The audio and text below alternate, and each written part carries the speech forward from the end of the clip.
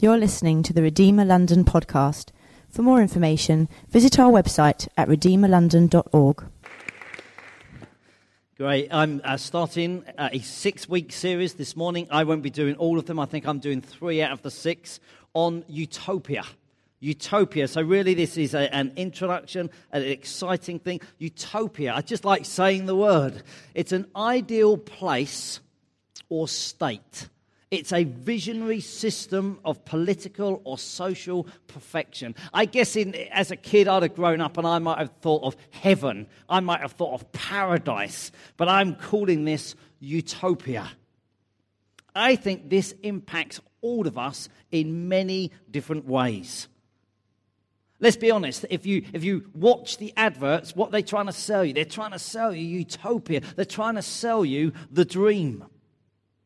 What is it for you? What is utopia for you? I mean, let's be honest, for many of us, it will be to have a 6-pack, no grey hairs and extra white teeth. You know what I'm saying? Suddenly you feel like, oh, that just feels like utopia, doesn't it? Maybe you think, I'm not worried about my body. Maybe you think, actually, utopia is a beautiful beach with clear blue sea and a hammock and ice-cold drink as much as you... What's utopia for you? Some of you think, actually, utopia for me would be a car. Bring back Top Gear. You know what I'm saying? You think utopia is a car that does 0 to 60 in 0.4, that parks itself and is fuel efficient. You might think, wouldn't that just be a dream? That would be utopia, wouldn't it? Some of us, if we're really honest, we think utopia would be family. If my kids got grade 8 in music and grade A at school, that would feel like utopia. There's so many ways that we can express this. I know for many in Ealing, utopia is food. It's got to be exotic, it's got to be creative, it's got to be passionate. What is utopia for you? Is it your home? Is it the fact that you own it, that you styled it, that you've got the latest furniture? Maybe it's not your home, maybe it's your clothes, the latest colour, the latest cut, the latest fashion. Maybe it's not that, maybe it's your job. If I had a job, you might thought, that makes a difference, that satisfies, that stimulates, and pays me a fortune, that would be utopia. So if I throw out the word utopia, how do you respond? What are you thinking about? What are you living for? What is your dream? The word utopia was first used in the English language 500 years ago this year. It was actually 1516, and there was a guy called Sir Thomas More who took the words out of the Greek alphabet and made this word and described this book called Utopia. But it is a word that we are still fascinated and captivated by even today. Do you know there's the latest cruise liner, if you want to cruise around the world, it was due to be built in 2016, completed, it's called Utopia. Unfortunately, there's been some trouble about it, and it hasn't quite been finished. I think there's a court case going on, but I don't want to get sidetracked. Utopia. Do you know, if you look up on the internet, you can get Utopia bathrooms. The perfect bathroom until they need replacing. Do you know, you can even call your daughter Utopia. Apparently, it is a girl's name. Seriously, though, what do you think about when you think Utopia? Is it a possession? Is it some object, or is it an ideology? What do I mean by that? You might be a nurse or a doctor, and you think utopia is eradicating disease. And if we could eradicate disease, that's utopia, isn't it? That's what we want. Maybe not. Maybe you're a teacher, and you think, well, actually, if we could educate people from all sorts of backgrounds and give them fairness of opportunity, that would be utopia. If we could really develop, I was going to say academies, but they put down that rule, I believe, this week. If we turn every school into an academy, would that be utopia? Is it an ideology for you? Is it equality? If we treat black and white the same? If we all shout, hands up, don't shoot, is that utopia? Is it technology? The latest gadgets? It just improves life. It makes things quicker. Is it peace? What's the ideology that you would put down for utopia? The reality is that many of us would dream for lots of these things, but if we're brutally honest, it just doesn't seem to happen. We have this whole ideology that we'd love utopia, but then you read that Brad Pitt and Angelina Jolie are separating. And you suddenly think, oh, we thought famous couples could stay together forever. But the illusion's shattered. For some of us, it's been Brexit. I thought there could be this great dream of millions of people working together on free movement, and it's broken. For some, it's which airport do you develop? Not in my back garden. Or no, I quite like the job. Utopia, how do we feel about all this kind of stuff? People want to fight. What is happening in America? Golly, I dare not go there. What about IS and Iraq? What about the amount of debt there is in the UK? What about diabetes? I saw a thing this week of a young guy, 40-year-old guy, had his foot amputated because of diabetes.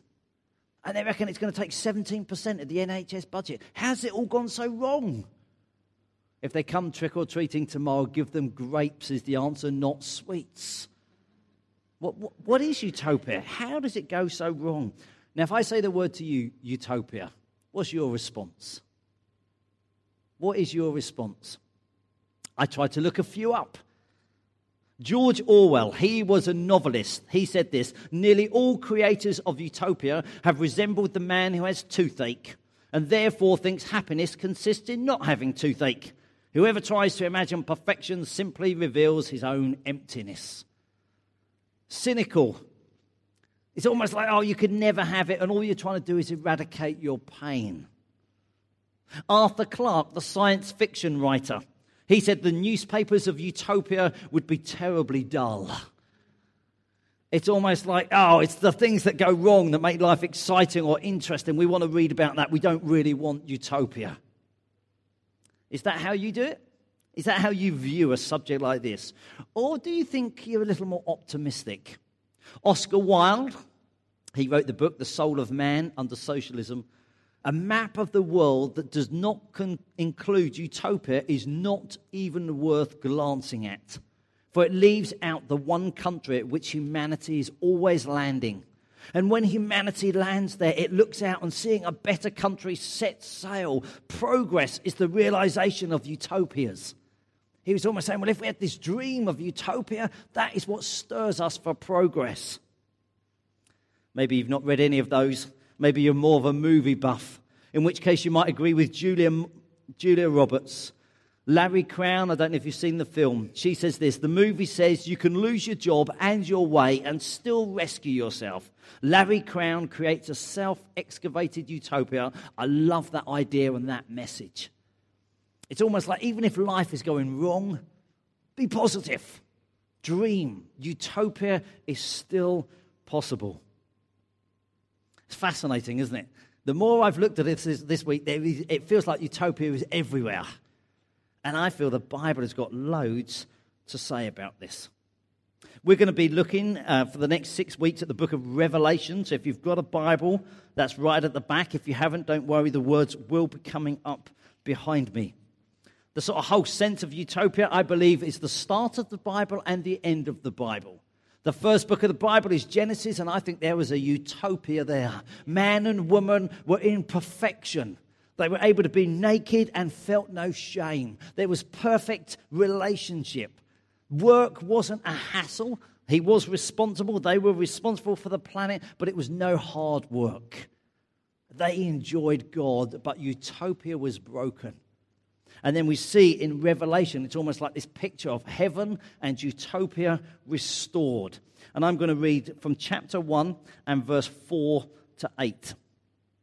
It says in my Bible, John, to the 7 churches in the province of Asia, grace and peace to you from him who is, who was, and who is to come, and from the 7 spirits before his throne, and from Jesus Christ, who is the faithful witness, the firstborn from the dead, and from the ruler of the kings of the earth. To him who loves us and has freed us from our sins by his blood, and has made us to be a kingdom and priests to serve his God and Father. To him be glory and power forever and ever. Amen. Look, he is coming with the clouds, and every eye will see him, even those who pierced him, and all the peoples of the earth will mourn because of him. So shall it be. Amen. I am the Alpha and the Omega, says the Lord God, who is, who was, and who is to come, the Almighty. Someone should write a song with those kind of words in it, shouldn't they? Great to sing it this morning, wasn't it? Let's pray. Father, you know our own hearts. You know, so many of us, what have we thought utopia might look like? I pray as we spend these 6 weeks looking at the start of the book of Revelation, I pray you'd help our eyes to be opened to the paradise that you provide. I pray we'll understand something of what you're trying to say to us in a book that has got so many symbols and imageries that sometimes we can struggle. We come and we ask, equip us, Holy Spirit. Amen. What I love about this book, and some of you would have read Revelation before. Some of you, if you're totally honest, have never got past chapter 1. It is a book that is full of lots of pictures and imagery. We are told right from the beginning that this book is all about Jesus Christ. You see, if you look at Revelation and chapter 1, verse 1, I didn't read it. It says this, the revelation of Jesus Christ, which God gave him to show his servants what must soon take place. He made it known by sending his angel to his servant John, who testifies to everything he saw. That is the word of God and the testimony of Jesus Christ. I find this whole book absolutely mind-blowing. John, who wrote it, before he was on this island, John was on an island, by the way. I probably should put the book in there. He was in an island, Patmos. What had happened is the Roman emperor decided that he didn't like Christians. Didn't just not like them, he was going to make life really hard for them. The Roman emperor at the time was a guy called Domitian, and he used to call himself Master and God. And he expected you to call him Master and God as well. And actually, he decided that he didn't like the Christians, so he made it really hard for them. And if he told the good news about Jesus to people, he could make stuff tough. So John had hidden away on this island called Patmos. And he's there, and this is where he gets this picture from God, these visions from God. But before John had landed on the island, he knew everything about Jesus Christ. You see, he knew what we're just about to celebrate at Christmas. The whole thing of Jesus as a baby in the manger. In fact, John would have counted some of Jesus' half-brothers probably as his personal friends. He knew the family. When Jesus died on the cross, and he's about to perish, he said, John, take my mother home to live with you. He knew the mother of Jesus. He had been one of the 12 disciples. In fact, we know that Jesus had 12, and 12 can be a hard number to always fit around the table. So he even had a special 3 that he said, you're my close buddies. John was one of those. He was close with Jesus. He'd written a gospel. Matthew, Mark, Luke, and John, the 4 accounts of the life of Jesus. In there, he'd written about Jesus who gets excited, who gets tired, who's thirsty, who's sad and weeps. John had watched Jesus Christ crucified on a cross. John knew about Jesus being buried in the tomb. John had also raced with Peter on Easter Sunday and discovered the empty tomb. John had been in a locked room where Jesus had come through the walls. He knew the facts about historical Jesus. And yet he still gets this revelation. I would like to bring the challenge to us. Do we get so locked up in the Jesus of history that we forget the Jesus of all eternity?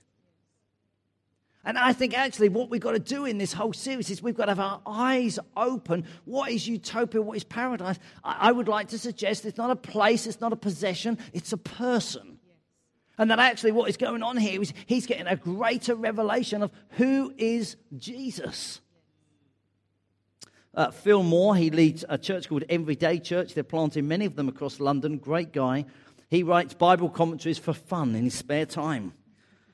In his commentary on Revelation, he says this: there is a real danger that unless we see Jesus in the pages of Revelation, we will worship him as he walked on the earth yesterday and not as he reigns in heaven today.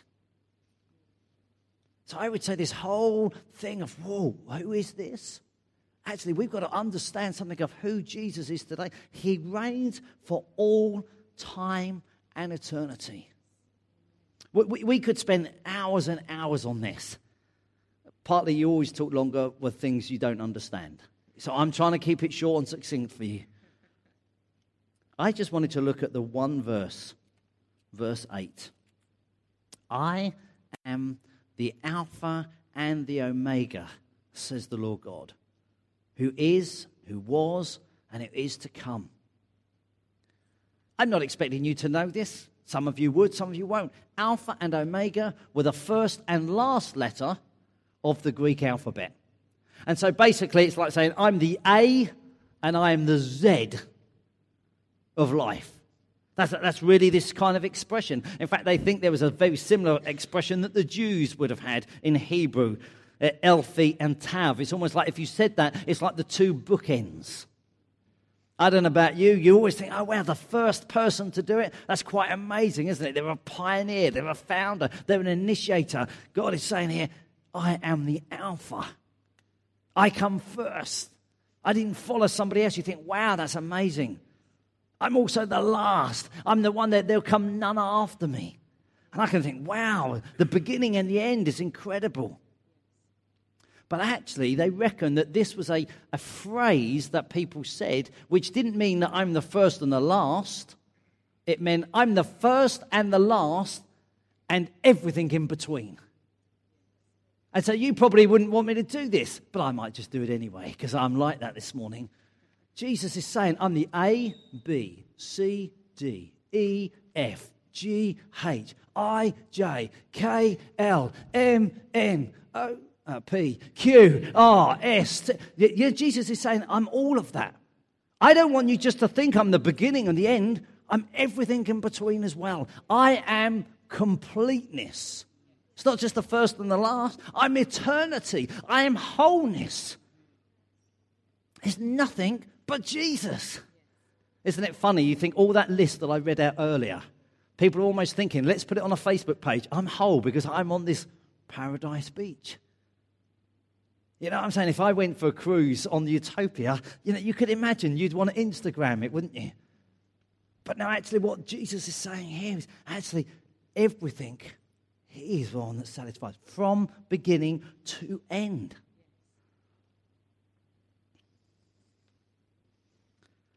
I know that the more things are said, it's almost like the more important it feels. You know what I'm saying? People don't say something once. They often repeat it, don't they? I lived with a family. I learned loads about parenting before I got married. This was a church that I was involved in years ago, and for 9 months I lived with this family, and they had 4 kids, and I watched the dad. And do you know what he said every single day to his kids? I love you. And I thought, I want to be like that. I'd love to say again and again, I love you. Let's be honest, if you're married here today and you told your wife that you loved her on her wedding day and you've not told her since, you're in trouble. You don't just chuck something out once. It's good to repeat it again and again and again, isn't it? It shows it's important. Well, that is true for this phrase. It's not just thrown out once. You can look in Revelation 1, just further down the chapter, in verse 17. It says, when I saw him, this is John, I fell at his feet as though dead. There he placed his right hand on me and said, do not be afraid. I am the first and I am the last. I am the living one. I was dead and now, look, I'm alive forever. Oh, wow. Same chapter, same title. I'm the first and I'm the last and I'm everything in between. In fact, we get it again in the book, Revelation 21. It says here, he said to me, it is done. I am the Alpha and the Omega, the beginning and the end. The next chapter, it says it again. I am the Alpha and the Omega, the first and the last, the beginning and the end. God is before all things. God outlasts all things. I think this is phenomenal understanding of who God is. What is utopia? Utopia is discovering the God who's the beginning and the end and everything in between. Everything, completeness, wholeness. This is not just even like a modern day thing. I was telling you the word utopia is 500 years. This whole concept has been around for thousands of years. How can I say that? Because in the book Isaiah was a man who was used by God to speak to the people. And the people were in a very difficult position because things had gone wrong, and so they'd ended up leaving their homeland, and they were in what was known as exile, been taken off to another country, and it's almost like they were losing hope, and they think, where's God? We thought God would be in the temple, but we haven't got the temple because that's back home, and now we're all deserted, and we're on our own. And the prophet Isaiah used to say, come on, lift up your eyes. Lift up your eyes and look at this great God. And how did he describe God? Well, it says in Isaiah 41, who has done this and carried it through, calling forth the generations from the beginning? I, the Lord, with the first of them and with the last of them, I am he. It's almost like this is an understanding of God. I'm the first and I'm the last.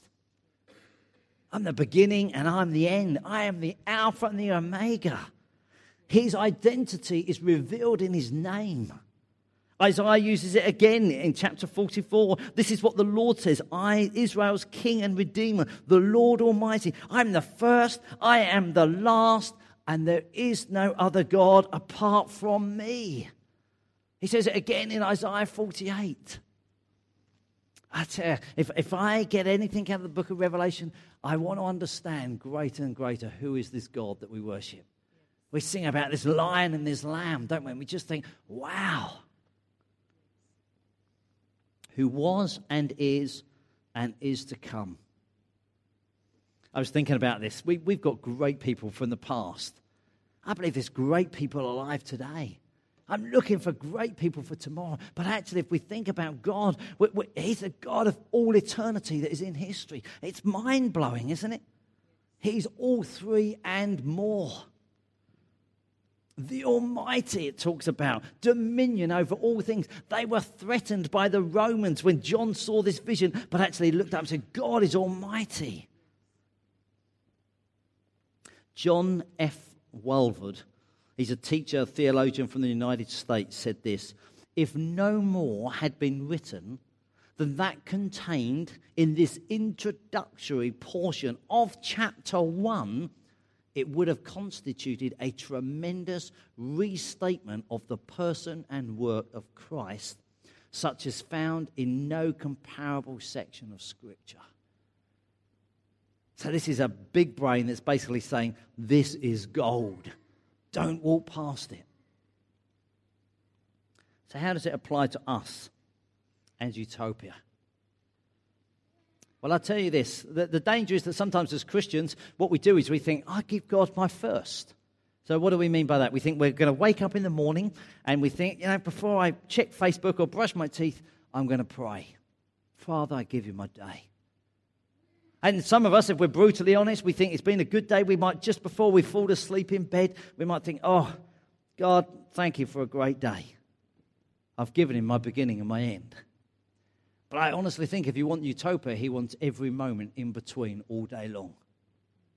And actually, it isn't just, we start and we finish, but it should be everything. If we're brutally honest, The danger is even with the offering, we think, okay, I put in my first 10%. Phew, that's radical in London. Things are expensive, but I put the money in the pot. Maybe I just chuck in something radical every week. Oh, what have I got in my pocket? But actually, God says, as if we really want to experience utopia, he's got to have everything in between. It's not just like, oh, well, when I first got saved, I got baptized. And actually, when I die, I hope I've always had this thing, I want to go out with a shout. You know what I'm saying? I think I want to end my life saying, oh, God, all for you. You know, you go over your handlebars cycling along and you go, glory, because you think if I'm going out with a shout. You know, it's almost like the beginning and the end. But that's not what he wants. He wants the beginning and the end and everything in between. Such a powerful word from John earlier, isn't it? God doesn't want us just to feel like we just got to run and hide. Our utopia is letting him into our everything. I mean, the harsh reality, isn't it? I just saw a picture. It's like of a loving father that would almost take down his daughter's arms just to give a little kiss on the forehead. Such that tender, isn't it? I want to be involved in your everything. I want to be involved in your studying. I want to be involved in your dreams and your careers and your plans. Actually, utopia is not, well, I've just got God over here and then I'm desperately rushing around. I don't know what you're worried about, but if you're worried about something, involve God. Honestly. I felt challenged myself preparing this week, and I suddenly think, I'm making decisions or trying to do things, and I think, I just feel a bit worried or anxious, and I think, God, you're the Alpha and the Omega. Surely utopia is if I totally connect to you. That's what it's all about, isn't it? Not while I gave you the beginning and then I've just had to try and do it and work it all out on my own. It's all for you. I don't want us looking at a topic like this, and we're going to be looking at it for the next 5 weeks, and suddenly thinking, are we cynical? Is it going to be dull or is it going to be boring? I would love us to go into a topic like this and just think, wow, utopia. Surely my understanding of God is going to be so much greater, and it will impact my life and make it just vastly different. Who knows? I mean, we don't have them in this church, but I would really, if when we get our own building, I'm going to have chairs with seat belts on. Honestly, I would love that. And I would love right now to say, clip in your seatbelt because we're about to go. And the danger is that sometimes we turn up at church and we think it's an armchair. I think, oh, golly, come on, entertain me, give us a nice song. I would love us instead to have that kind of mentality. Put your seatbelt on because this is about to take off and I haven't got a clue what God's going to do or where it's going to go. And wouldn't that be great even in this? Oh, I think utopia looks like that for me. Well, I'd say clip in your seatbelt because I think God's going to give you a whole different expression and a whole different understanding. And I think as we look at this for the next few weeks, we'll be thinking, whoa, I'm glad this seat's got me because I think I've let go by now. You know what I'm saying? Am I upside down? Am I the right way up? Is he stroking me backwards? Have I got to turn around? Honestly, who knows what God is going to do? Suddenly there's a thing, isn't it? I mean, let's be honest. God, I can believe, will blow our minds. You sing a song, you're the lion and the lamb. Well, which are you? Well, when you start looking at this, you just find it incredible. This is our God. That's why we sing. This would just change everything. I used to be a primary school teacher. I know I hide it well, but, it slips out occasionally. If I'd have been at school right now, I'd have said, come on, everybody, let's get your seatbelts and let's just do it. Sometimes I think, why not? When are you going to say, okay, God, this is it. I've fed up of my dreams of utopia. I'd much rather take on yours. I don't want to live this life thinking, this would just satisfy me. I want to know you, that you'd really satisfy me. In London, the rat race, we just go faster and faster, don't we? Think, God, if I get a bit faster, I will be content. I will be happy. I will have made it. Maybe when we look at this series, there'd be something of, if I understand more of who Jesus is, this could radically change me.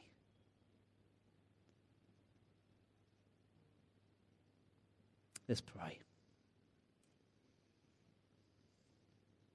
Jesus, I pray you'd help each one of us. Many of us know the facts, like John, of your life. We know about you walking on this earth. We know about your teaching. We know about you raising the dead. We don't just want to put you and consign you to history. We want you to be our vision for today. We want to stand in awe of the God of all eternities in heaven right now. I pray that as we look at this series, there'll just be something that will come alive in us. We know for this church, life was tough. We know in Turkey at the time, they were under trouble. But actually, they had a vision of Jesus that changed everything. Enlarge our vision of you, we pray. In Jesus' name, amen.